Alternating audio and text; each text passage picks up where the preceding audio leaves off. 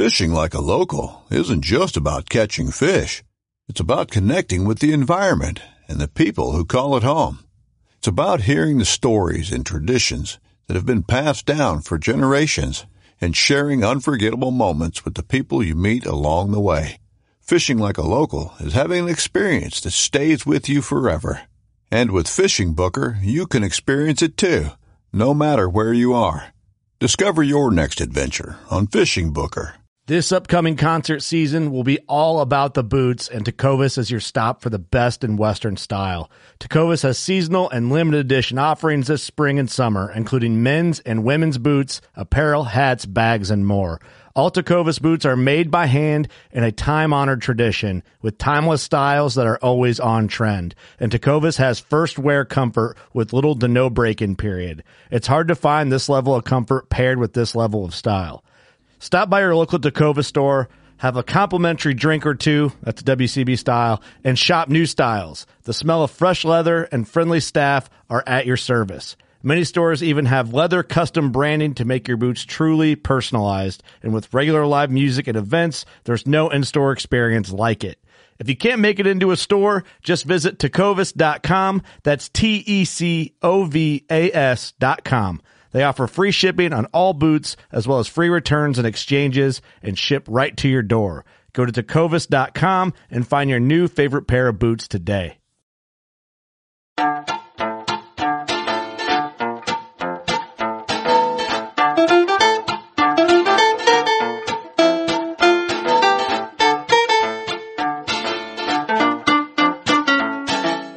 I'm April Vokey, and you are listening to Anchored, my chance to speak with some of the most influential people involved in the fishing world today. Join me as I travel to sit face-to-face with my guests in their own homes to learn more about their careers, opinions, history, relationships, and life both on and off the water. This episode is made possible by Woodard Wines. Woodard Wines is an independent wine merchant that sits on the Community Plaza in historic downtown McMinnville. Here, novices and serious collectors can shop amongst a collection of new releases and rare and fine wines. Woodard Wines is the leading independent wine shop in the Willamette Valley, where wine lovers of all sorts can learn about up-and-coming producers and gain wine education from industry veteran and sixth-generation Oregonian Jeff Woodard. You can visit Woodard Wines and learn more at www.woodardwines.com.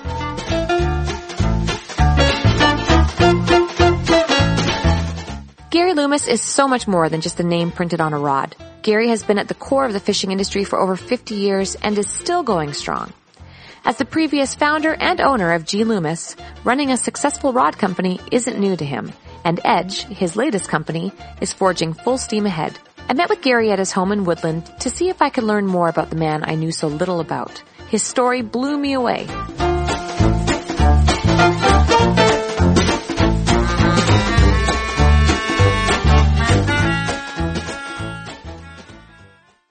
Most people think that when they was a kid they used to fish. They had no clue. I really actually used to leave Woodland sometimes in the summer, 2 o'clock in the morning on my bicycle, ride out of town, up Sulcer Valley, up over the hill in the New Wacom Hill, down the other side to the New Wacom River, get there at daylight, fish till 5, and I could get back by dark. That's 16 miles one way, and 3 of the miles I had to push my bike up the hill because it was too steep to go up. How old are you during all this? 7, 8. And you know? I mean, your parents just let you go? Well, Centralia, we never had any problem as long as I was home by dark, and they knew where I was going. There was no more problem. But I better get back when I'm supposed to get back. Okay. That was the main thing in our household. We had chimes in Centralia, and when that last chime rang, your foot better be on the porch. Okay. So I did a lot of fishing. We had Sulcer Valley and Skookumchuck River and Black River and the New Wacom and Chehalis River ran right down through Centralia, Chehalis, and when I was a kid, around lake season, we had a trailer that was made out of an old front end of a car, back end of a car, and a railroad iron, and a wooden box. And we had a big, about 500-pound wooden boat we'd put upside down on the box. I'd move that thing until it just balanced. And then I would grab it, and I'd start towards Plumbers Lake 3 miles away. And the real problem was as a half a block from the railroad track, which the railroad track is always a little bit of an incline and down. But if I got running from the front of my house, I could just get over the railroad tracks and down over the other side. And I would then haul it the rest of the way to Plumbers Lake. Well, Plumbers Lake being a gravel pit, they're usually deep down.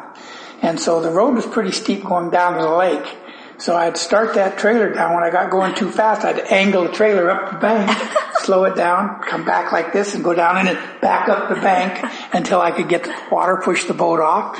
I'd get about a half hour's worth of fishing. My dad had come from work and he'd stop and he'd fish another half hour with me. We'd put the boat on the trailer, and I'd do that every year for the first week or 2 weeks of lake season. Right. I was a fanatic on fishing. Well, how old are you, Gary? I'm 74.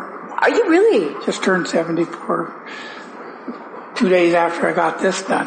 Yeah, so we're sitting my here. Birthday present. We're in your home right now, and definitely not being able to move anywhere because you've just had a foot surgery.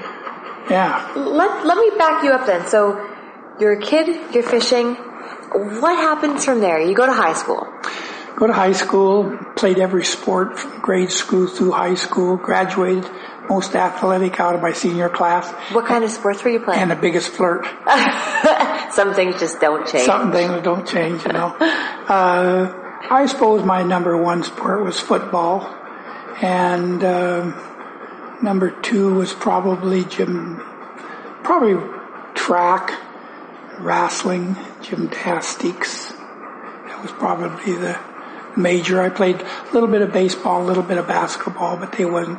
The other sports that I liked better was at the same time, so I had to take my pick between them. Mm-hmm. Were you still fishing during all this? Oh, yeah. Okay, so the fishing was your number one passion. Did you think... Fishing, and then when I got old enough to hunt. What did you say to people when they asked you what you wanted to be when you grew up? This you won't hardly believe. I was inducted into the IGFA Hall of Fame. And they have a little box down there that you put stuff in. And so I sent them, when you graduated out of the 8th grade, Centralia, you had to do a thesis on what you thought you was going to do. Okay. And my thesis was I was going to run a fish hatchery. Oh, really? You didn't run a fish hatchery? No, I didn't run a fish hatchery, but I've started quite a few of them, and I've worked in quite a few of them, and I've helped in quite a few of them, and I've kept a couple of them running that would have been shut down by now with some of the stuff that we've done in Fish First and the CCA and this type of stuff. So, but it was so funny that you said, well, said something that kind of means something to you about what you believed you was going to do in your life, and I says, I guess my 8th grade thesis was probably, so I said that to him. So what happened when you graduated? Did you go to college? No, I had a football scholarship, and but I blew this knee out my junior year, and I got the scholarship when I was a junior. I was first string right halfback as a junior in a AAA school. First time there'd ever been a sophomore first string backfield. I thought I would go on. My brother was a coach and a teacher, and I kind of thought that's what I'd like to do, I keep teasing my kids. My kids are all real smart. I keep teasing my kids that I was almost on the honor roll. And I said I got A in wood shop, A in PE, A in wood in metal shop, A in choir, and A in home ec, and I flunked English. So it took me off the honor roll. Oh, is that true? No, but it was close. It was close. But no, I was never much with book. I do have about a 5th grade reading level and a 5th grade spelling level, but my mechanical aptitude was off the charts. So when we was there was poorer families in town, but we was probably on the bottom 2/3 of it. And it wasn't because of love. I had a wonderful mother and a wonderful dad, and my dad worked every day that I ever remember. And my mom also worked. She was worked in a Chinese restaurant for 16 or 17 years, and then she worked as a barmaid after that. And my dad, though, he got Lou Gehrig disease. And so he got sick when I was about a sophomore or junior in high school.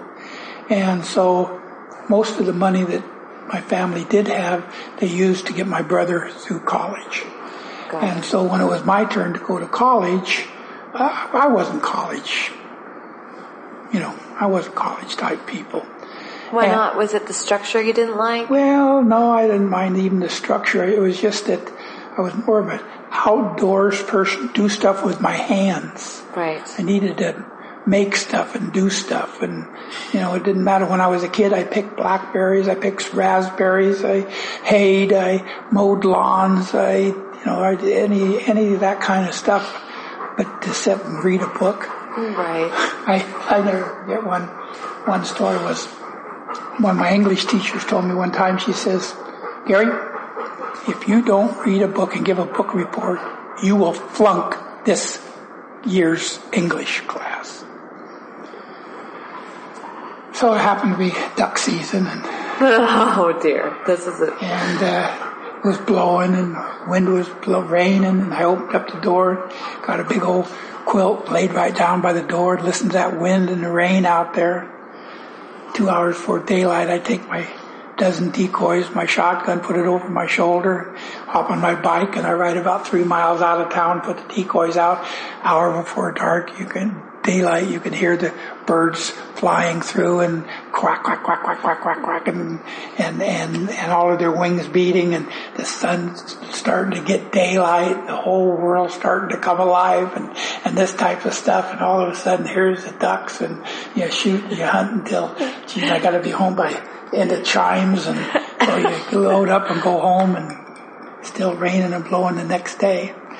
And so anyway, when she got me up in front of class to give the report, I said, I don't have a report. Oh, you're so and naughty. She says, Gary, you know what I told you. Why didn't you read that book? So I told her just what I told you. What did she say? She gave me an A. On what? The premises is I gave a report on hunting and why I should be out hunting instead of living in the experience instead of reading somebody else's experience. I mean, I don't care about it. I mean, I shouldn't say I don't care about other people's experience, but I gotta be there in the experience.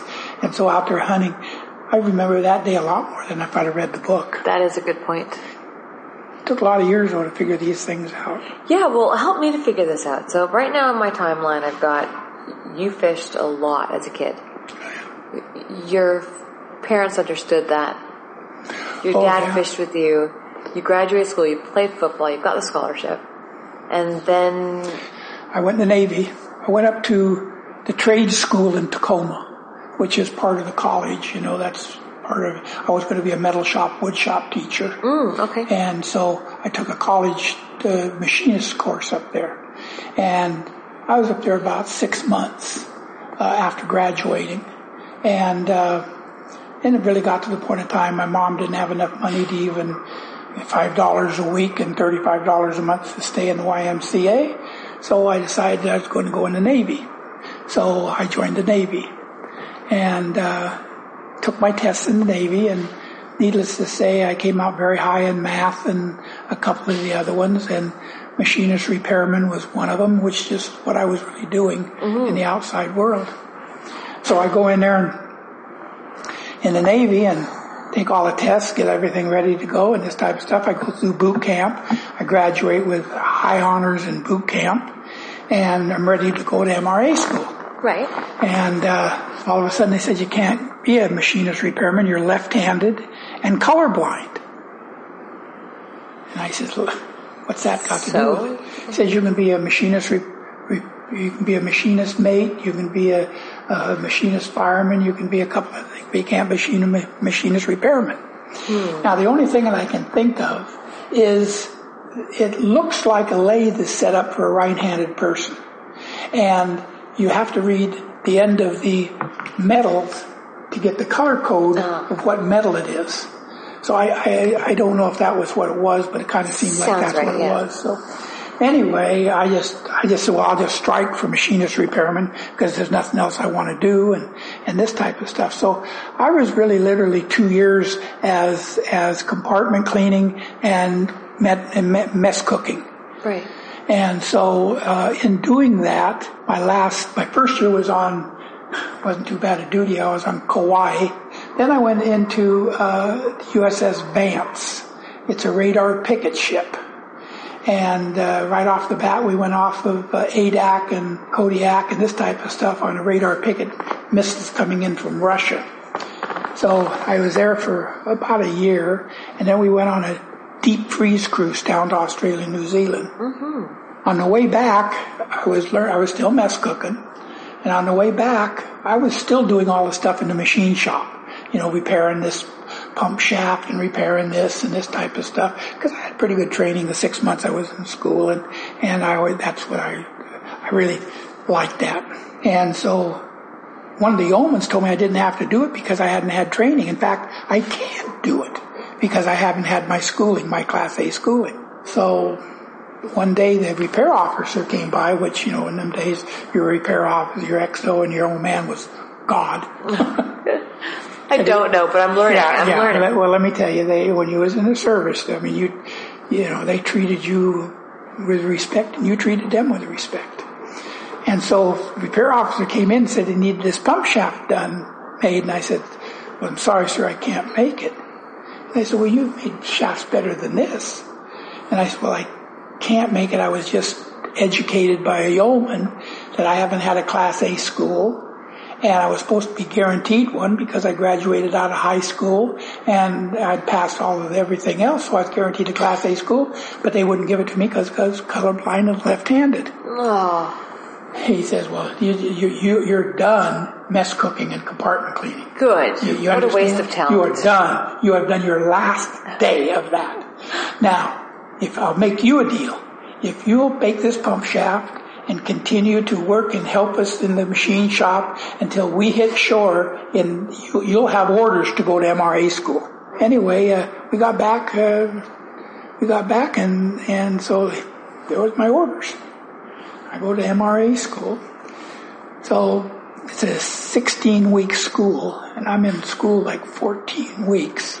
I'm number one in my class. All of a sudden, I get called over to the main office. And I go over there, and a lieutenant says, I see that you're going to be 3 months short of 2 years when you graduate from MRA school. And I said, well, yes, it looks like I will be, sir. He said, well, I'm sorry, you can't graduate out of an MRA class without having 2 years of obligated service after you get out of class. And I said, but sir, I was guaranteed a Class A school. You could have sent me to the Class A school at the very beginning, like you did most of the people. But needless to say, I had to go through the whole chain to be able to get there. And it's your fault that I don't have 3 months. Yeah. He said, well, there's nothing I can do about it. He says, go over and I'll cut you new orders. So I went back, started to pack my bag. My teacher came in. What are you doing in here? It was Loomis. So I told him the deal. He said, you sit down on that bed and you don't move. So I sat down on my bed. I didn't move.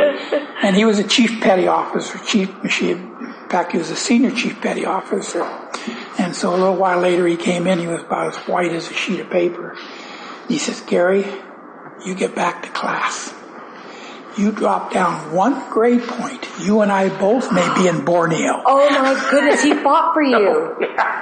So back over to class. And after I graduated out of there, I was number one in my class, highest score since 1954, and I was given my choice of duty stations. So I chose the USS Dixie, which is an AD tender. It's like a big floating machine shop, because that's what I wanted to be as a machinist. So, and it was just leaving for Westpac. So I went aboard her, and about a week later we headed towards Japan, and we went all through, Singapore and Manila and all through there. And I was there for 9 months. We came back for a few more months. I was on the Shelton when she got torpedoed with a Turner Joy. And so I got out of the Navy and I came home. And at this point, I mean, have you met Susan yet? Are you single at this point? Still single. I met my wife the last leave I was here. I really, really wanted kids. I wanted to get married right away. Quite early? How old were you, do you think? I think I was 23 and she was 17. You wanted kids at 23? Yeah. Wow, that's so young. I was really rather had them at about 20. So anyway. So you got married and you had a family. Got married, and we have to look back. We've been a tremendous team. Couldn't have done 1/10 of the stuff that we have accomplished without her. She seems like a great woman, a really great woman. She's just absolutely unbelievable, and she won't take any of the credit for anything. But I just got to tell you that without her, there'd have been no Lima Glass, Loomis Composite, Loomis Franklin Company, G. Loomis, Edge, Steel, CCA in the Pacific Northwest, Fish First. Tell me, so what was your first, did Lima Glass come first? So we got married, and I worked down at Sherman's. It was a machine shop in town in Woodland, and we built edgers, barkers, resaws, head rigs for lumber mills. Mm-hmm. And every weekend we went fishing or hunting. We did that for 10 years I worked there. Well, prior to that, about 5 years, or maybe 6 years prior to that. Well, let's go back to my first one. Yes, well, hear that one. I got out in 64. 65 was the first summer that I was out. So somebody told me, now, at that time, really, truly all around here we had was winter steelhead fishing. And winter steelhead fishing, if you went out and fished pretty hard, if you got 3 in a day, that was a good day. Mm-hmm. If you got 1, that was a good day. Yeah. But 2 was a pretty good day, and 3 was an excellent day. Well, somebody told me that there was bright steelhead in the Kalama River. This is like the 28th of May. And I said, no, there's no bright steelhead in the Kalama right now. Those are fish that are brightening up. They came up in November, December, spawned, and after they spawn, they start brightening up again as they go back towards the ocean. Mm. He said, no, I think these are fresh fish. Like springers, you mean? Bright steelhead and Kalama. Not very many people know about those. Right. But it was a very, very small run by this time. Oh, okay. Yeah, why was it so small? Mismanagement. Okay, got it. Mismanagement. You got to remember the Kalama River was really, it was one of the first 3 hatcheries, salmon hatcheries in the whole Pacific Northwest. So they overloaded it with salmon and salmon and salmon and salmon, and they didn't. Steelhead were a byproduct. Right. Okay. And you're right. There was a small, half pound they call them, like the ones down on the Rogue, and this type of stuff, the half pound. But to tell you the truth, probably in 10 or 15 years that I fished there, I caught maybe 2 of them. Yeah. Okay. It was very few of them. So really, at that time, there wasn't a fresh run of fish known in the Kalama. Mm-hmm. But I thought I better check it out. Yeah. So I go down, and with winter steelhead gear, I caught 6 summer run steelhead. I got to tell you, I've never been on heroin, but it's not as addictive as 6 summer run steelhead one evening. I was on. What were you fishing? Were you fishing spoons, bait, Jensen eggs? I was fishing bait. Winter steelhead. Bait was it. If you didn't fish bait, you didn't stand up next to the bonfire in the evening. Okay, got it. You had to have good old crusty bait eggs, eggs on your rod. Oh, I remember very well. Okay, so oily, stinky waders, and orange crusted fingers. Yeah, everything tastes like borax. Yeah. So anyway, I caught 6. I finished out the rest of May, all of June, all of July, all of August, till the 7th of September, and I missed 3 nights of fishing. Whoa, that's a mission.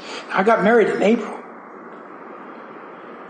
May, fished, left work at 4:30, got on the river at 11 minutes to 5 and fished until dark. 90% of the time she was with me, sitting in the car, sitting on the gravel bank or whatever. Wow, that is dedication. Oh yeah, and I did it in tennis shoes. And so, along about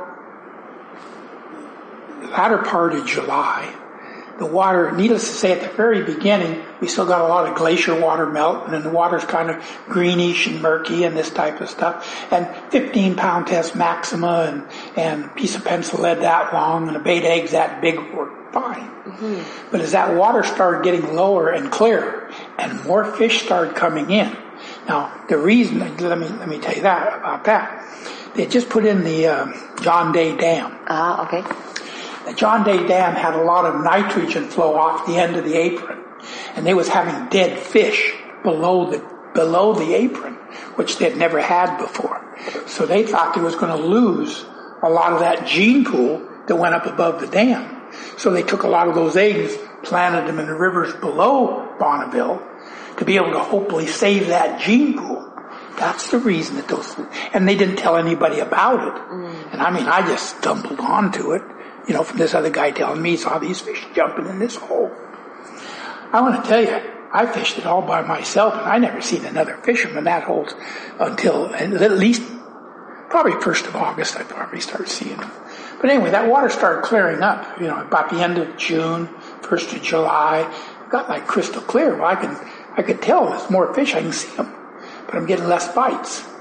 So I thought, well, I better drop down. I got down. I was using an 8.5-foot reader rod at that time, and I finally got down around 8, and I'd get more bites, but it was a little bit more tough. These fish had no respect for you whatsoever. I mean, they're 10 hours out of salt water. So I thought, well, I need a bigger shock absorber. So I went downtown and I bought a 9-foot, 7-weight fly rod. And being a machinist, I drilled out the handle, and I extended it, made an extended handle on the end of it, cut off the bottom 3 guides, put spinning guides on it, took my spinning reel and sanded the foot down so it would go into that fly reel seat, and now I got about a 10.5-foot weapon. Well, I go down there, and I mean, I've got to tell you, I just start cleaning up on the fish. And by August, I'm down to 4-pound test, and I'm catching 3 times the amount of fish that all of the fishermen combined are catching. Why? Because how? Because first of all, I fished it every single night. Mm-hmm. I know where the fish. By this time, I know this looks great, but there ain't no fish there. I fished it 92 times. There's no fish there. Why should I wait? The fish lay there and there and there. Mm-hmm. That's all. That's the only place they lay. So if you start down here, so you don't scare those fish, and you hook this fish and land it, then you hook this fish and land it, then you hook this fish and land it. So one night I'm coming down, and there's about 5 guys at this one hole where I know there's always 2 fish. Right. So I sit there and talk to the one guy that's kind of the head of it. And the other guy kind of stops fishing and backs off, and I says, you mind if I make a couple casts? He said, no, go ahead.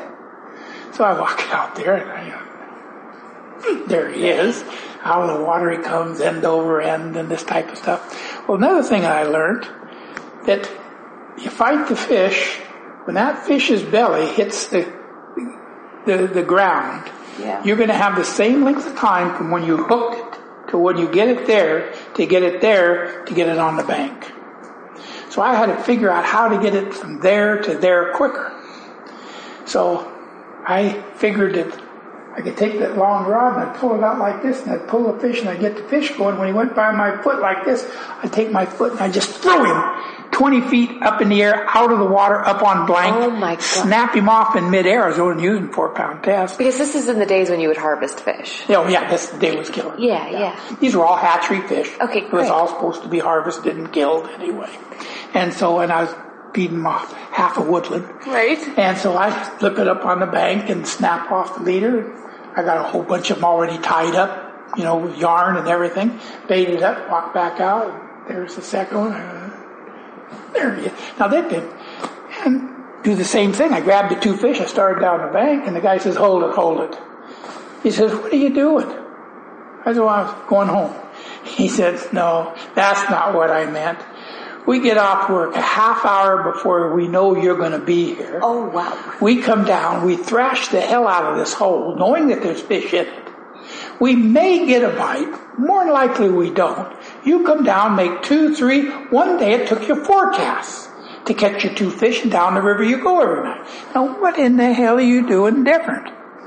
Well, seeing that they was nice, and they always let me, fish whenever I got there and this type of stuff. And I said, well, look at your rigging. I said, your rods are too short, your line's too heavy, you've got too much lead on, your bait's not right. I says, you got to get a new, these fish are spooky, and so I told him all this stuff. He says, well, where'd you get that rod? And I said, well, I made it. He says, make me one. I said, I don't make rods, I just fish. He said, no, make me one. I said, I don't make rods. This is the only rod I ever made. I don't make rods. Well, sell me your rod.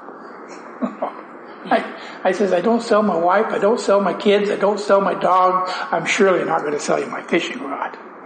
He says, how much you got in it? And I said, well, I paid $35 for it, and I got about 6 hours in it. He says, I'll give you $100 for it. Okay.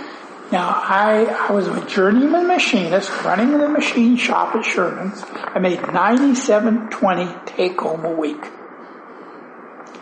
And he said, go give me $100 for it. I said, no. Because I knew there was some more fish down the river, and I had to. Yeah. He says, I'll give you $150 for it. I said, you just don't understand. I don't sell my wife, I don't sell my kids, I don't sell my dog. I am not going to sell you my rod. He says, I'll give you $200 for it. I said, let me get the reel off him. God's truth.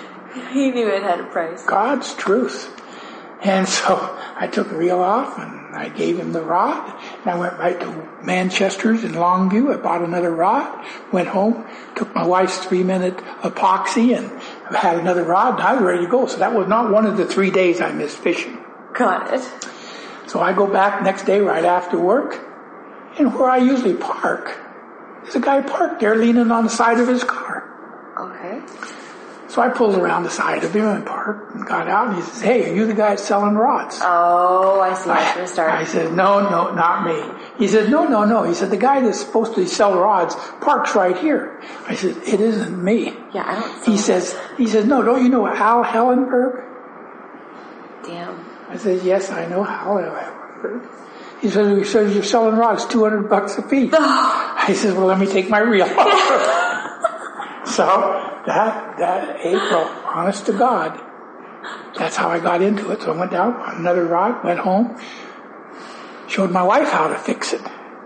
And from then on, she was building the rods and I was selling them on the river. Oh, this is amazing. And we made more money selling rods for the next couple years as we did me being a journeyman machinist running a machine shop in Woodland.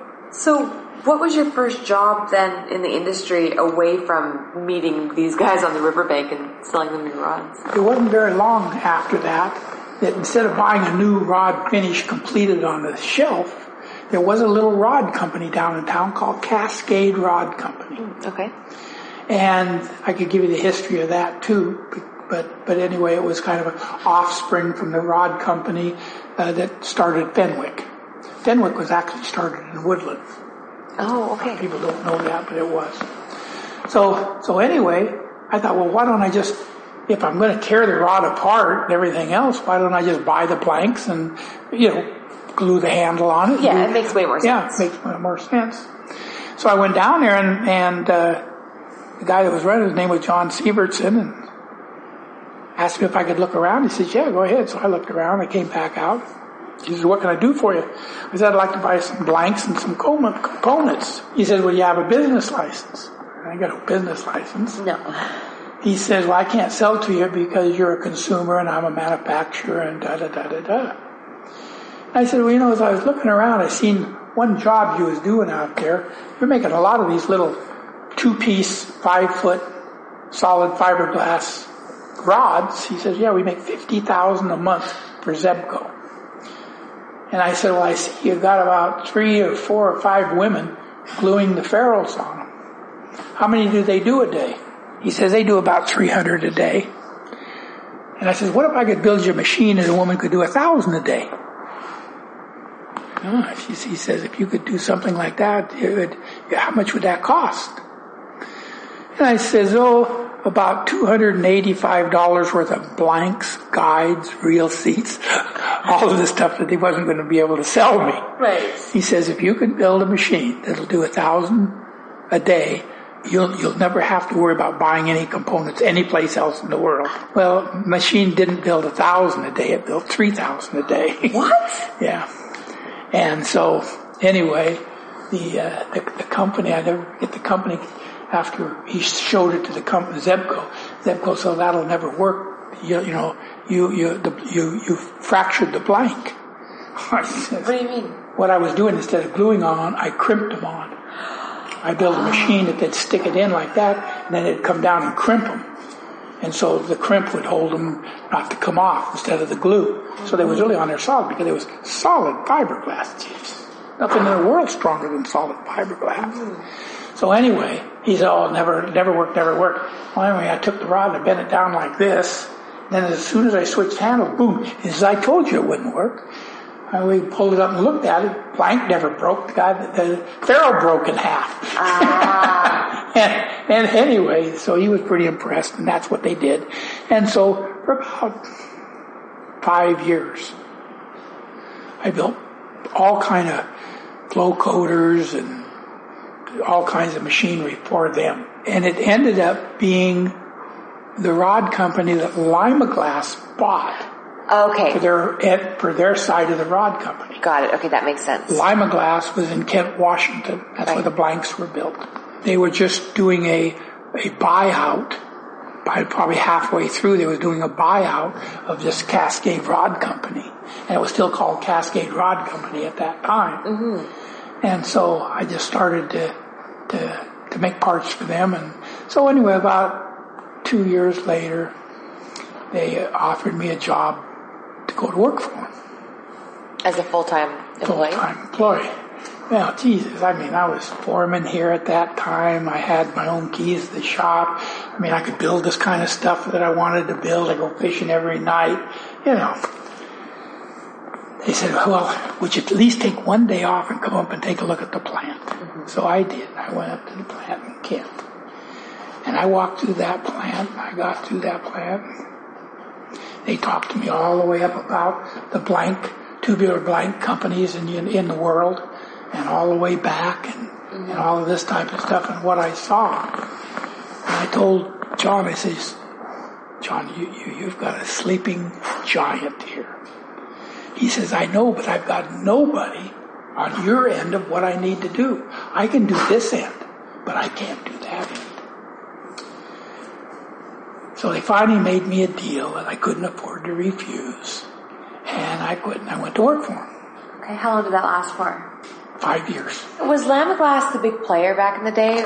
Or was it was so much bigger than I thought. How many people were working there? Well, let's see, we had probably 25 people working there. Okay. We had reps throughout the United States. We was 10 times bigger on the East Coast than we were on the West Coast. Oh, really? Now, Lima-Glass was a good company on the West Coast. It was the oldest, it's about it's the oldest continuous company in the fishing rod business today. Lima-Glass. And Lima-Glass is. Yeah, it started in tubular glass. Yeah, I didn't know that. No, they started clear back in the 50s. Okay. So, and that's where Fenwick got their knowledge. That's where I got my knowledge. That's where a lot of these people that have come along have got it from breaking off from Lima-Glass. Well, when did you break off from Lima-Glass? So I went to work on 73 and left in 78. And was there any reason in particular why you broke off? Yeah. You want that? Only if you're willing to share. Well, I don't mind sharing it, but me and John Severson really ran Lima-Glass the first 4 years. The owners of the company really kind of got ownership of the company kind of accidentally. They were Lima Glass's reps. And they also had Judd Bailey and Company, and their big product was Zebco. So they were selling Zebco, but they was also repping Lima Glass's planks. They also had a deal with them to buy all of the seconds. What do you mean by seconds? Second, just one maybe has a little bend in it or a little twist in it, or they ran it on the wrong mandrel, so it's really not a certain particular model that we have. 2 inches of the tip broke off, so it's really a different model. Had trouble pulling it; it's a little short. You know, so imperfections. But still imperfect. Still make a good rod, a fishing rod, but it wasn't a model that they would have in their catalog, so it was really no place to sell it other than a second. Right. And so they was buying them for 25 cents a piece and $1.25. So they was really truly making more money on selling Lima Glass's seconds than they were being their rep. Well, Lima Glass never made a whole lot of money in those years before us. Right. I was 18 years old when I went to work there. Oh, wow, okay. So they never made a lot of money, but they kind of accrued the rep commissions. Well, then when it got to the point of time that I got there, and I was there 1 full year before graphite came in. Okay. And so I had just about got glass up and running, got the bugs out, got the blanks running, got the machinery up to stage. That was really my big plus, is the machinery would break down about every other week or every week, and then the girls would go home and they'd find a new job because they wanted to work 6 days, or 5 days. And so I finally got the machinery going, and then we got right down to the very end of it and went to the Sampe show. The Sampe show was always in Chicago. It was always in the summer when it was hot as hell. They never had air conditioning on the first day, so all you did is sweat. And we didn't have a booth. We just kind of showed in our hotel room. Lima Glass did? Lima Glass did. Wow, This was before we had a booth or anything. They didn't even have a catalog until I put a catalog together. So we go there and I show, some of our fiberglass blanks and stuff like that. Then I get out and I start walking the deal. One of the booths I get to is Fenwick's. And I walk in Fenwick's booth and there's a deal like this that says, Rods of the Future. So I pick them up and I shake. There was a pass rod, a fly rod, and a steelhead rod. How are they rods of the future? Graphite. Ah, the graphite is here. Graphite. Okay. It was the first one to bring out graphite rods. Well, when I if anything, I'm a good fisherman, and being a good fisherman, that's why I can build such good rods, because I know what kind of a tool we need for it. Mm-hmm. You can't, unless you have a good race car driver that knows what's failing, the tires are slipping at this speed, at this degree of an angle, how to set the car up to be able to hold more ground, and you got to have that before you have anything. Well, fishermen. So when I pick these rods up, I just about poop my pants. In a good way? Oh yes, they were unbelievably. So I go to the owners and I said, we got to get into graphite. Right. They said, what's graphite? And I said, I don't know, but I do know if we don't get into graphite, we'll be out of business in 3 years. The future, yes. So anyway, after the show, we got back. We had a meeting, and they said, this year is the first year we've ever made any money in Lima Glass. That was the first year I was there. And we're not going to squander it on some unknown material. And, but me, I picked up these graphite rods. There was no way I wasn't going into graphite. So I went to the Seattle Library and I told the woman there, I said, I want to see everything about graphite. So by the time we got rid of graphite and a pencil and graphite, it squirt a lock and graphite, and the armatures and this type carbon fiber. Oh, okay. One paragraph in a National Geographic that said Cortall of England invented a new high modulus, high strain fiber graphite, in parentheses carbon fiber. That was everything, April, that was printed about graphite. That's it? That's it. That's it. That's it. Nothing else. So how where do you find out more about graphite to do anything? I mean, the people that supply us our glass doesn't make graphite. I don't even know where to go to get graphite. There's no internet. I figured I was up in Kent, Washington. I felt the only thing I can do is, so I went to Boeing's employee line.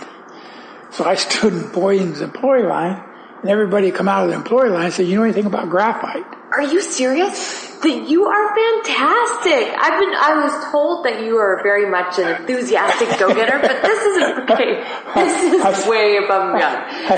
I said, do you know anything about graphite? The next day I'm there, and the guy says, wasn't you here yesterday? And I said, yeah, and I'll probably be here tomorrow. Until I one of you has heard about graphite. Somebody in Boeing knows something about graphite. Yeah. He said, well, go over to gate C. That's where the engineers come out of. You'd probably be better off there. So I go over to gate C, and the fourth guy I talked to was Harry Matheson. Okay. One of 4 composites in the whole world. And that was ones that were metal engineers and had switched over to composites, because that's how new. See, it's so new. This is at the very beginning. I mean, this is the reason that Fenwick had graphite was because all of a sudden the people that had invented graphite have graphite. What are we going to do with it now? So we got to find out what here it is. It's an endless fibers running one direction, and resin pre-pregged into it, so that you can form it however you want to form it, and then put it in an oven and bake it, and you have a product. How did Fenwick get their hands on it? Oh, because they were God in fishing rods. Okay. Oh, let me tell you, Fenwick was. If Fenwick wouldn't have self-destructed, they'd have still been the number 1 company in the world. They had everything going for them. Bigger than Lima-Glass? Oh, they were much bigger than Lima-Glass at that time, yeah. They had some really, really smart. See, Lima-Glass's problem was a guy just get up and get going and really start to understand it, he'd leave. Oh. So it'd start up again, and then they'd leave. Okay. So they never, the owners of Lima-Glass never knew how to make a fishing rod blank. Oh, that's too bad. Yeah, it's just unbelievable. I mean, where New Zealand and Australia got their technology to make blanks, Lima-Glass. What did they do? Fenwick, Don Green, Lima-Glass. Gary Loomis, Lima-Glass. So you guys all went off and started other major huge companies. Oh yeah. So what did they? Obviously, they were distraught when you left. So what? No, I don't think so. I don't think they were smart enough to be. So what? Yeah, fair enough. Yeah. So was that? You were telling me the moment when you decided you were going to leave. Was that because of the staff? You want to skip how we got into graphite and what happened, or not? No, I do not want to skip it. Okay. Keep going. Okay. So anyway, I took him to dinner, brought him dessert, picked him up for breakfast, a human sponge.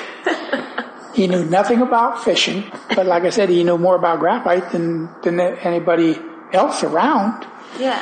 And so I told him what I wanted to do and how I'd seen the Fenwick rods and this type of stuff, and they felt like how unbelievably great fishing rods. And finally, we took a fiberglass mandrel, we taught some graphite from Boeing's, and we made our first graphite blank. It was terrible. Okay. Why? We had the wrong material to tape it. Okay. We had the wrong bake cycle, the wrong wall thickness to diameter. We had, but we made a graphite blank. So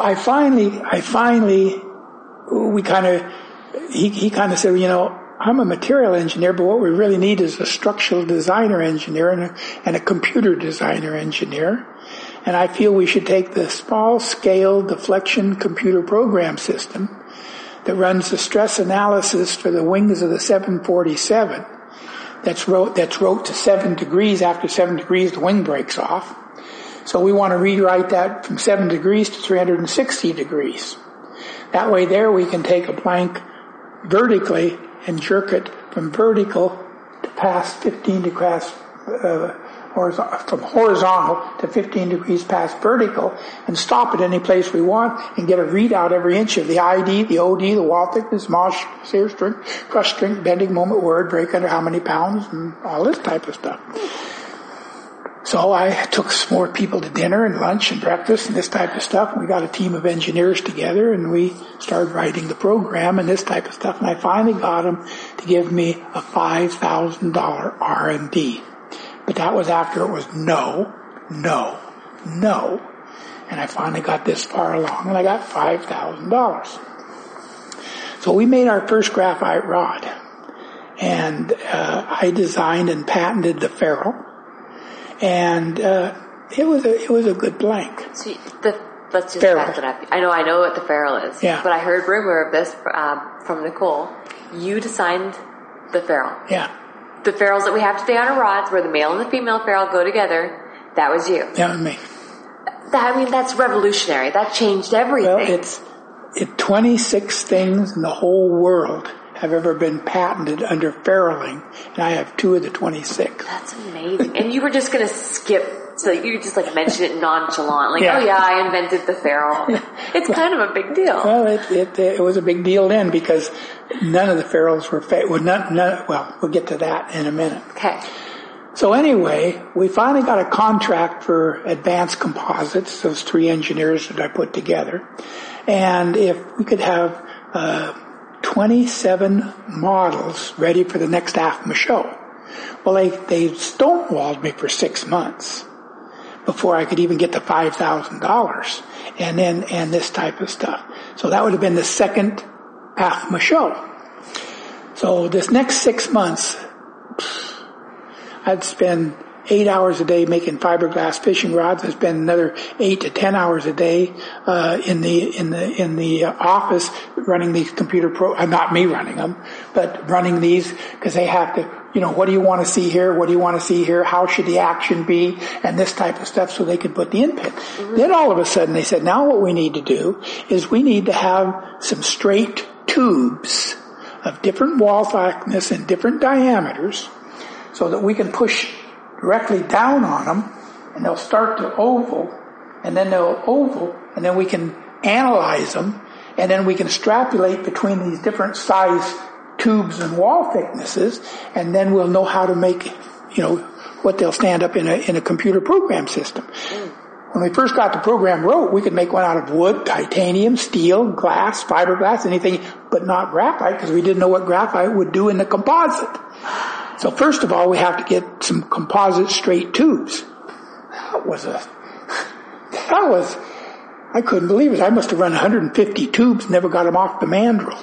Just have to cut them off the mandrel. Couldn't pull them. They just bite right on the top of it. Really shrinking? Have all kinds of release in it. No, coefficient of graphite is 0. So when you put it onto the mandrel, it adhered to the mandrel, the full length of the mandrel. Wow. And I mean, you'd pull it down and it'd just crumble and crumble and crumble and crumble and crumble. And it'd get down about this far and it'd split lengthwise and then it would slide off. Oh, how frustrating.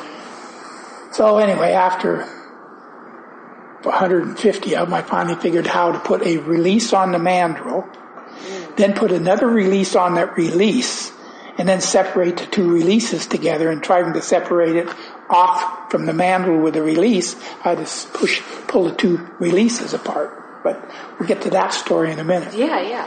So anyway, we got the program wrote. We got them all done. I look up when we've kind of finished our rods. We was about a month out from the show now. And our rods weren't as good as the rods that I'd built at Fenwick's. I've often thought then, if the rods would have only been as good as our rods would have been then, would have I been excited enough to do everything that I did to get this done or not? Well, here's the thing. Weight is a deterrent to performance. Okay? If you took a glass rod and a graphite rod, the graphite rod would be 6 times stiffer per weight than the glass rod, fiberglass rod. Yeah. So I can take 1/6 of this material and get the same stiffness. But the truth is, the glass is twice as strong as the graphite is. When I reduced the graphite by 6 times, I reduced the strength by 12. Oh. So their rods that felt fantastic were all breaking. So they had a catastrophical break. So, and Fenwick was God. So now I'm going to a show and try to sell Lima Glass's rods when Fenwick can't build them? Try that one on for size. No, I'm fascinated to hear what you did. I'm just going to wait and let you tell me. So anyway, I look up, our rods are great rods, don't get me wrong. They were fantastic rods, but they weren't what I remembered when I picked those 3 up in that booth. Right. But they would have, I'm telling you, 95 to 100% breakage. And I had people tell, Gary, if Fenwick can't build them, who in the hell do you think you are? Mm-hmm. Well, Fenwick did it in the back room. And I was smart enough or dumb enough not to know I didn't know anything about it, and I got people that knew something about it. So ours were designed with 100% efficiency of the material. We could only make them 3 times lighter, but they were stronger than glass. So, I'm sitting here about a month out ready to go to the show. Fenwick is flat on their face and graphite is like this. And I've got to sell, I don't have to sell Lima Glass graphite over Fenwick. I have to sell graphite over fiberglass. So I built me a little 8-inch square box out of 1/8 mahogany. And I drilled a hole and put an eye in it with a 5-pound hunk of lead in it. Put a cable up through the box and had the cables eyed up above it. And we was on a corner where there was a 10-foot aisle this way and a 10-foot aisle this way. And I'd stand out there and I had a big bowl and I had a bunch of signage sleeves. And I'd say, here's a graphite, 96% graphite rod, designed and built correctly with a large-scale deflection computer program system. And graphite is a very, very, very good material to build fishing rods out of if it's designed and built correctly. This and is. Mm-hmm. If you would take the rod and lift the weight in the box, guess how much the weight is? We're going to give the rod, the reel, and the line away to the winner at the end of the show. Okay. Well, I usually had to say it about twice because they didn't realize it. And maybe with 2 hands, 80% of the men could get the weight off the ground. It took all the strength that they could do to lift that weight off the ground. And when it hit that box, that extra 1.5 pounds of the box, just like it was glued to the floor. And they'd put their name and address down and put down the deal and everything else. Well, this was a 5-day show at that time. So it's Wednesday, Thursday, Friday, Saturday. It's Sunday about 2:00. 824 people had did this test in 5 days. Big tall guy came in. So I gave him the speech. He flexed the rod like that and said, nice rod, Sonny. I said, no, you got to lift the weight in the box. He says, I don't want to break your rod. I said, you won't break that rod. I said, that rod has been designed by a large-scale defluid program system, and it'll lift 8.5 pounds vertically. He says, Sonny, do you know which way vertically is? I said, yeah, vertically is straight up and down. He says, that rod won't lift 1 pound vertically. I said, well, I'll bet you $100. He said, well, I'll bet you $500. So we started to lift it. And usually I had 10 or 15 or 20 people around every time that we went through this.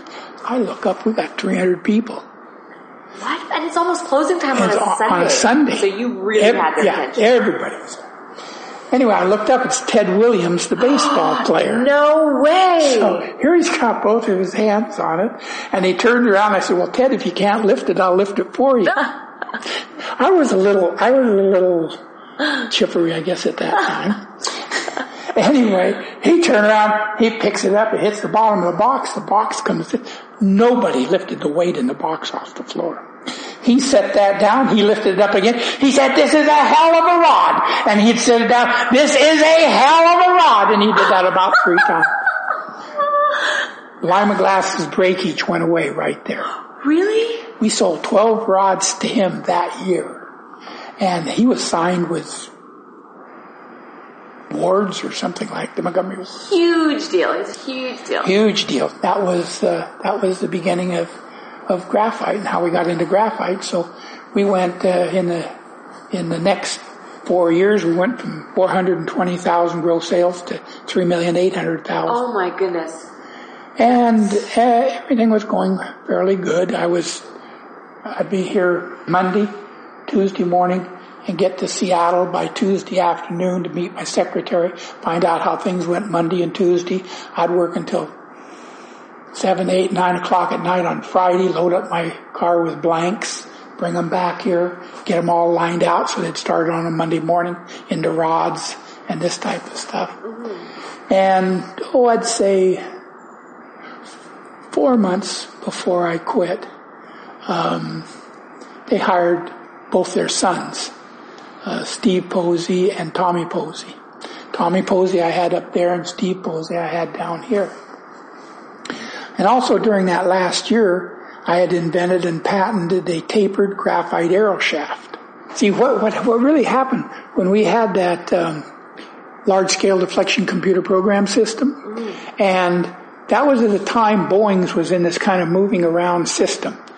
At one time, they charged by the number of questions you ask. Well, what they found is they'd have like 24 receivers on that computer. People would get on them at 5 in the morning and set on them, not ask any questions at all. So what they did is they changed it over from questions to time. How much time? So everybody would type into their computers and get a ticket tape.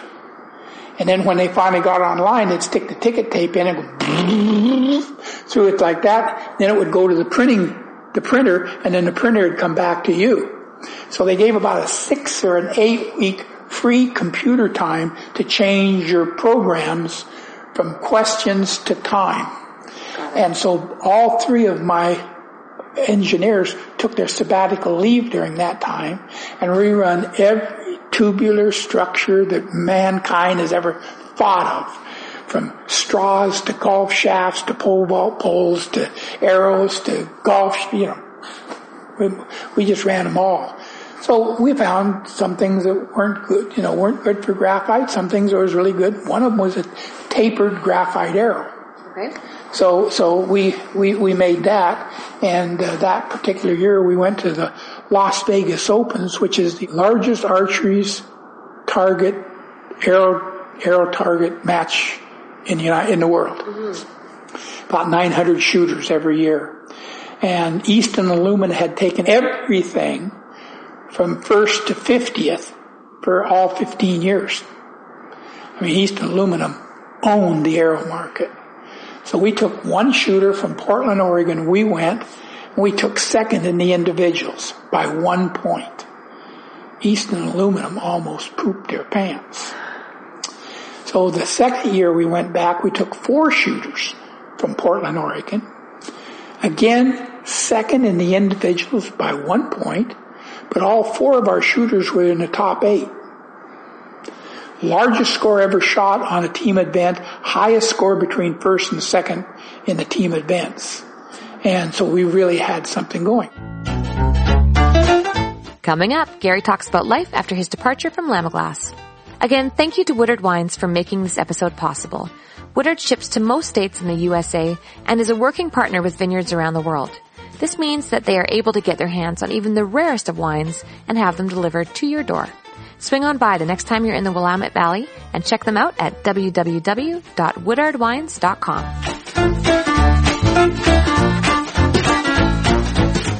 I go back to Sherman's. And how long are you there for? And I'm there for 18 months. Okay. Probably a month after I was there, I had heard through the grapevine that they never made another arrow after I left. And I knew I had that big order from Cabela's.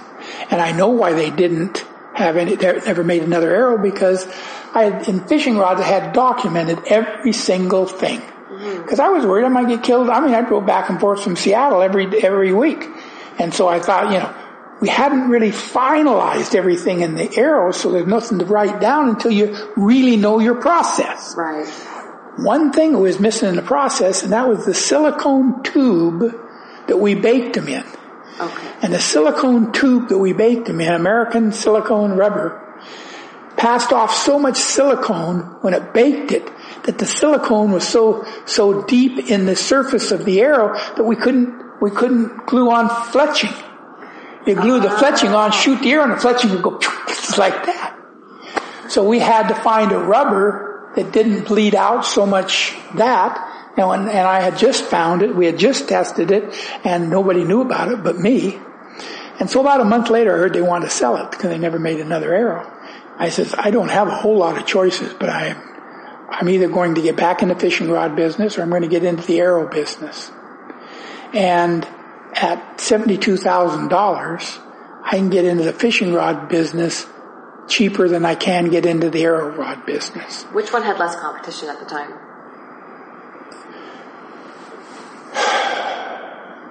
It's really hard to say because Eastman Aluminum had a hold on the arrows. Okay.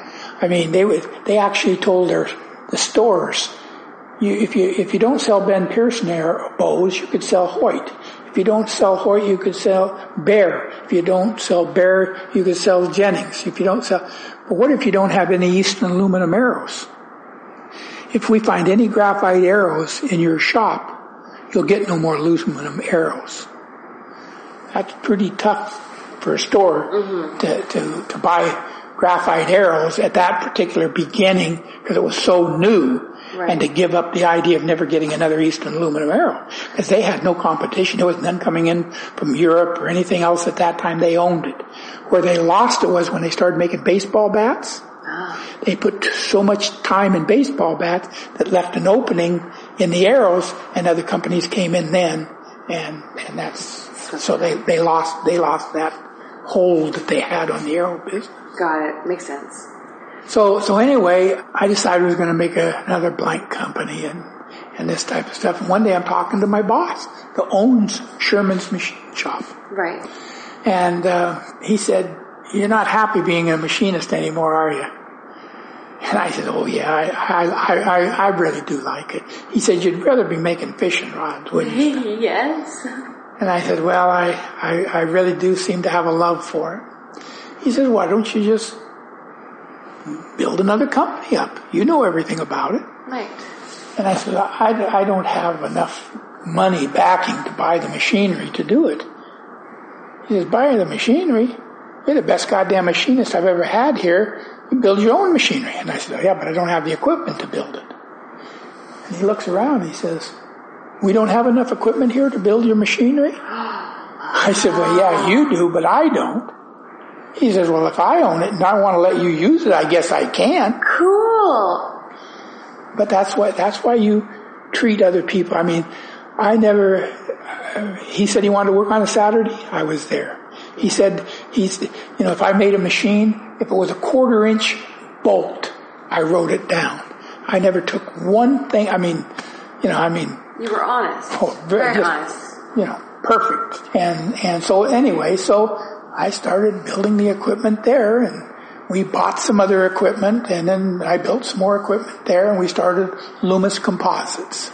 Gary, obviously I know that you started G. Loomis Fly Rods. I know that. But I didn't realize that you started so grassroots, making your own machinery. Yeah, well, so let's go on just a little bit. You'll like this one. So anyway, we started Loomis Composites. We bought out Blue Marlin Rod Company that used to be Hornell's old factory. And we moved it up here and we set it up, and I built some of the machinery that I had to have that they didn't have here. We assembled it over in the Quonset hut over here on the other side of Woodland. And we started Loomis Composites. A year into it, we're doing fine. Everything was great. Selling blanks. A year into Loomis Composites, everything's going pretty good. All of a sudden, I meet this guy from Taiwan, Franklin Chang. Okay. And so we talk, and Franklin Chang says, "I would like to do a joint venture with you in the United States in Taiwan, and we'd have that 50-50. One thing led to another, and I listened a little bit, and all of a sudden I get a call from the government, my government, saying that we've been doing too much foreign aid. We need to do more joint ventures with preferred nations. Taiwan is one of the preferred nations, and this type of stuff. So I thought, probably good opportunity.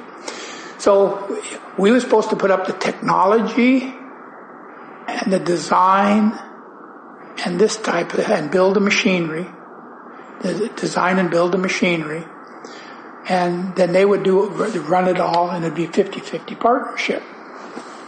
I asked him, I says, where did you get my name? He says, I asked 10.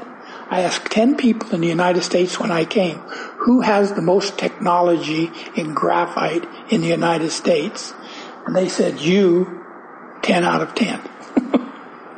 So wow, that's a compliment. That was a compliment. I thought that was a compliment. Big compliment. So I went back to my partners that had invested the money. We started building the machinery. In fact, they came over. The day they came over was the day the mountain erupted. And that was the first day we started Loomis Franklin Company. So anyway, we're in it a year. By the end of that year, I really find out that my partners are a bunch of lying, thieving, cheating people. And so I went back, told my wife, I said, Jesus, I don't know what to do, but these guys are the people that I'm trusting and dealing with and this type of stuff. What did she say? She said, the only thing we can do is get out. So I told him, I says, I want out. What year was this? This was 81, almost 82. And so I sold my quarter of, which is the company in Thailand is the world's largest fishing rod company in the world. And I walked away from it. And Loomis Composites, because of them and this type of stuff, they finally went bankrupt about 4 or 5 years later.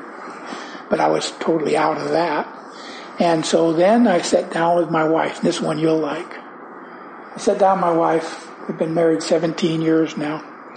I said, I know what I want to do the rest of my life. She says, what's that? I said, why don't you sit down? She says, no, I'm busy. What do you want to do?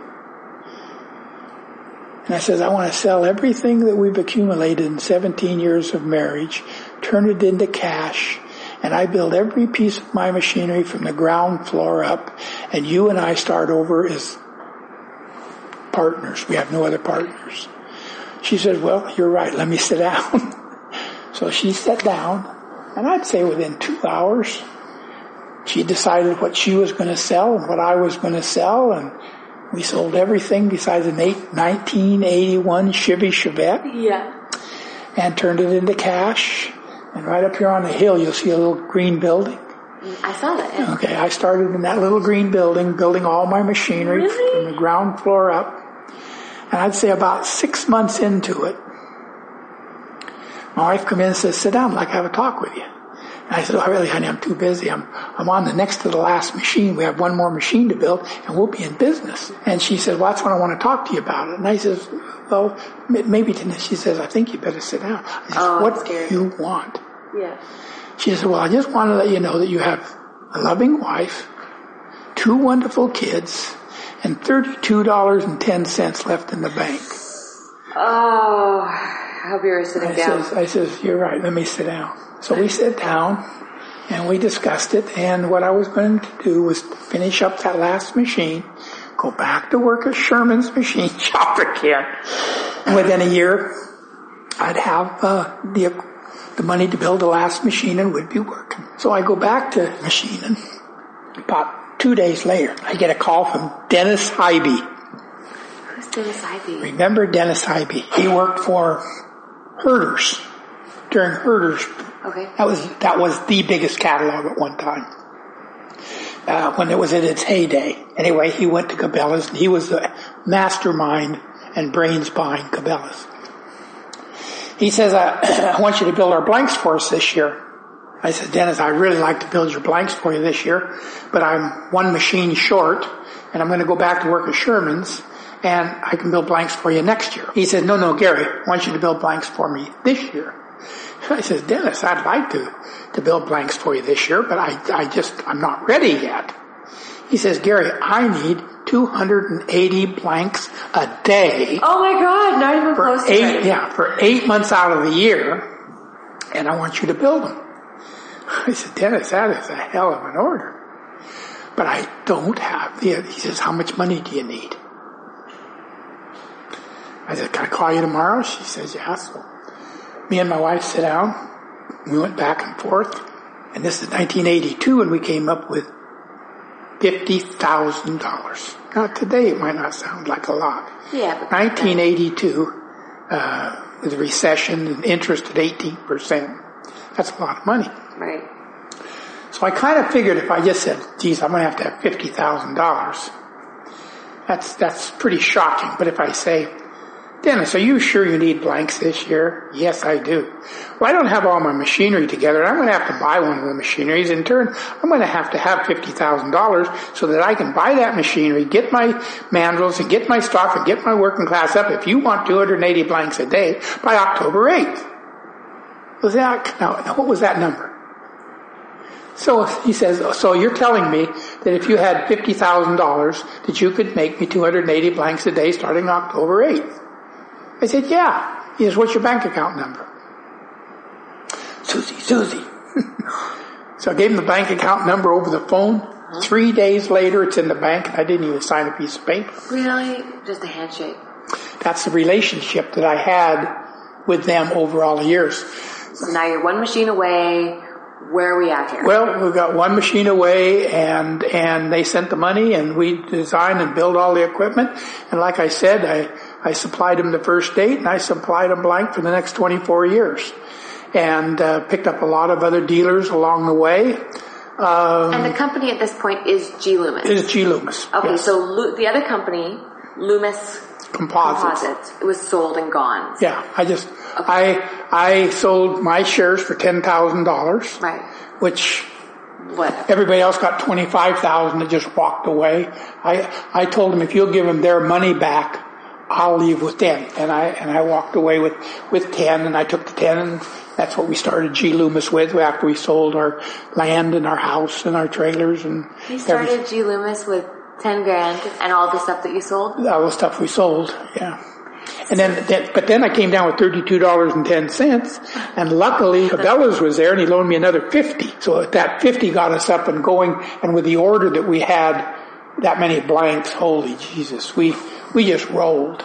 And so everything went really good there. And during that time, we built some industrial tubing. I think we built the tubes for Reagan Star Wars, Hubbs telescope tubes, and a couple of the other things. I can't remember who they was, but dealing with those engineers and those scientists were what really kind of put us up above everybody else. Then all of a sudden, a new graphite came out, and like I told you at the very beginning, when we run all of those tubular things with a large-scale deflection computer program system, at that time, a graphite golf shaft, I could not make a better graphite golf shaft out of graphite than they could out of steel. Wow. I mean, there it was. Numbers are right there. Don't lie to you. And the reason is, steel is the given weight, is a given torque, and is a given stiffness. Okay. If I want less torque, I got to put more steel in it to get less torque, which is going to add weight, is going to add stiffness. So my design diameter in a steel golf shaft is this big. Now, in graphite, we put about 75% of the fibers plus or minus 75 degrees. This fights torque. This fiber has to stretch. This fiber has to compress. The other way, it's just the opposite. Then you've got 25% of the material over the top of it for your stiffness. So I can drop the diameter. I can add more fibers in for the torque, less fibers in for the torque. I can change modulus of my material. I can put a high modulus down the outside and a low modulus on the inside. Steel is 17 million modulus. Period. Doesn't matter. So here I've got from 32 to 40, I got from 32 million to 46 million at that time, modulus, and could put it exactly where I want it to get it tip, kick, anything I want. Mm-hmm. So when we came up with this next material, we ran it through that program again. It says, Gary, we can build a better graphite shaft today than the steel shaft is. Not golfing, not playing golf. Mm-hmm. I said, what do I got to do? Okay, I know nothing about it, so I guess I better learn something about it. So I went to Golfsmith, and I says, what is the best graphite golf shaft that's out on the market today? It was called the Aldila Gold. So I bought 2 shafts. I bought a regular, and I bought a stiff Aldila. I made me a flex board. I put them on the flex board. The trouble is the regular was stiffer than the stiff. And so seeing the stiff was the biggest seller, I used the stiff shaft. Mm-hmm. And I made 2 or 3 more machines. I'm a, machine builder. Made 2 or 3 more machines. I could check the torque from the butt all the way to the tip. The less torque, the more straighter that ball is going to fly. Okay. So I made up one and I got it the same stiffness and this type of stuff and figured out where the torque was and this type of stuff, and I made it up and I gave it to, at that time it was my CEO. I gave it to him and he took it out and played it. He says, Gary, this is the best shaft we ever hit. Oh, really? And I said, oh, really? and he says, I need a whole set. So I had to figure out the whole set and where the tapers were and everything else, and I made a set of it, and it went out, and it was absolutely, they just went nuts over it. So all of a sudden, they say, what do you do with your outlays? Because what was done is that was a regular, that was a stiff, and this was an extra stiff. So if you got a light stiff and a heavy regular, the regular could be stiffer than the stiff. And that's how I got it. But mine was all like this. I never had any fallout. And the reason is because the density that I could roll the blank, I could keep the outside diameter consistent, and I could keep it consistent. This is why they like my fly rods. When you buy a 10-foot 6-weight fly rod, you don't want a 10-foot 6.5 or a 10-foot 5 3/4. You want a 10-foot 6. Well, there's a 3 things that happen when you get into those long rods.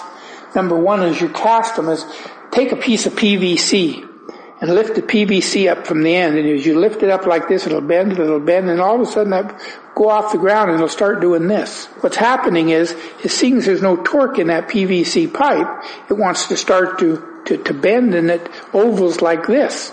Fly rod does the same thing.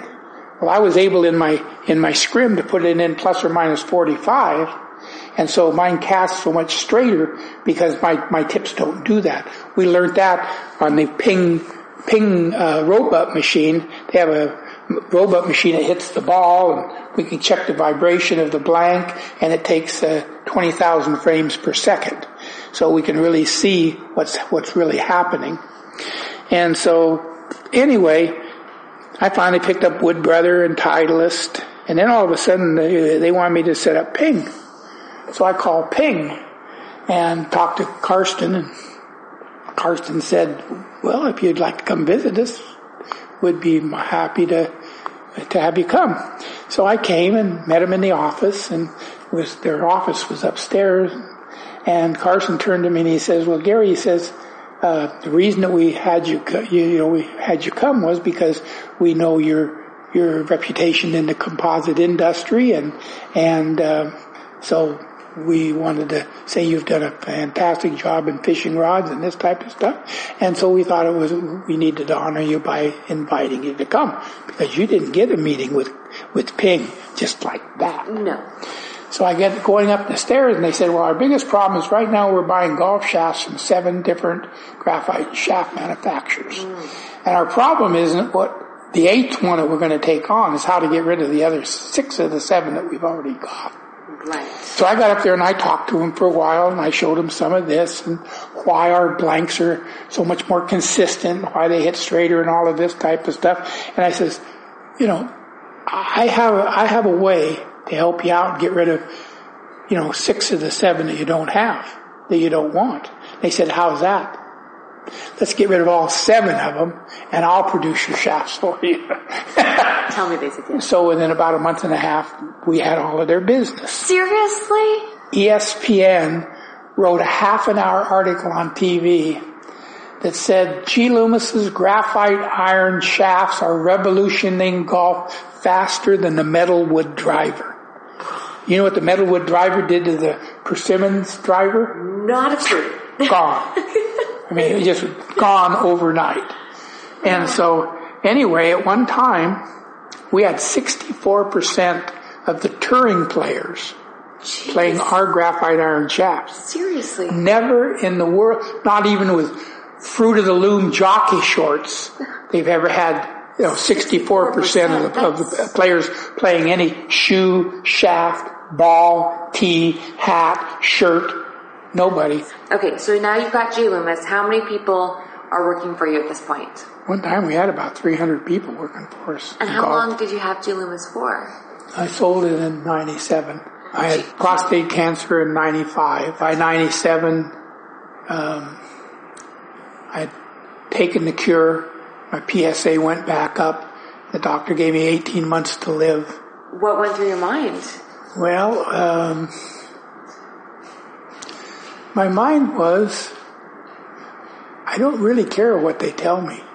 I'm not going to die. I mean, cancer, get out of my body. I don't have time for you. And I don't care what they say. I don't have time for this, and said we had a double wide at that time. I said in the toilet in the double wide, and I just said, I'm just not going to happen. I just got too many things to do and too many people that I love and want to do things with. And so we sold the stuff and we decided to go to Africa. So this particular trip was to Zimbabwe. And if you look on the map and see Zimbabwe is Africa. Yeah. And we're 5 days from the closest road. It took 5 days to get the trucks in, ferry across 2 rivers, and get to where camp was, and get a native village to mow down a place where we came in with a double engine plane and lit. Who were you here with at the time? At that time it was me and my wife and my best buddy and his wife, John Webster. So we flew into Zambia and we was going to go lion hunting. I guess it was about 3 days, maybe 4 days before my birthday. And all of a sudden, I can't remember exactly the day. I have it on film. All of a sudden a truck comes in. And there's about 20 Africans on the back of the truck.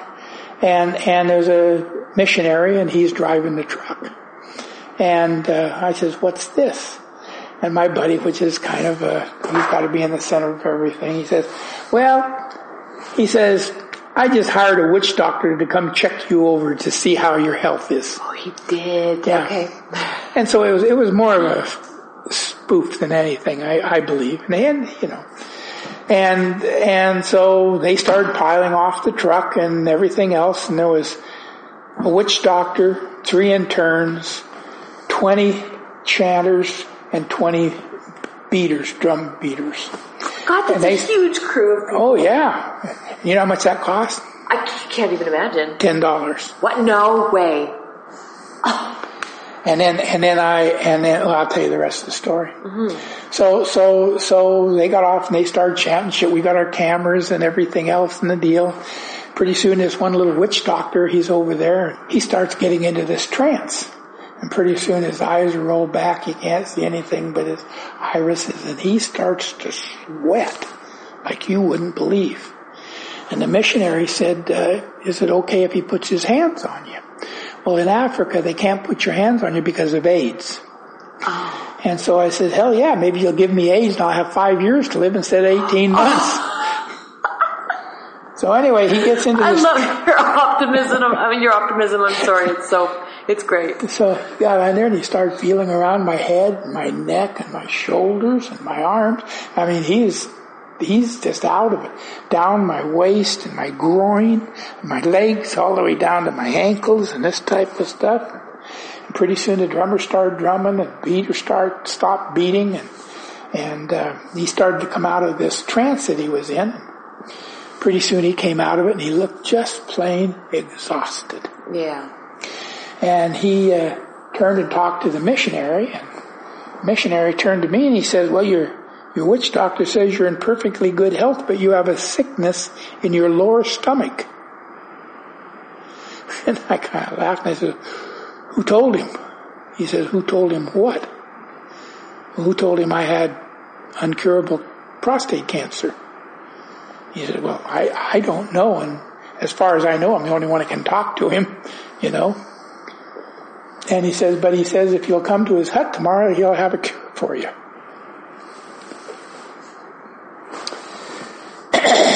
So my mother ought to be in here. She'll verify everything I tell you.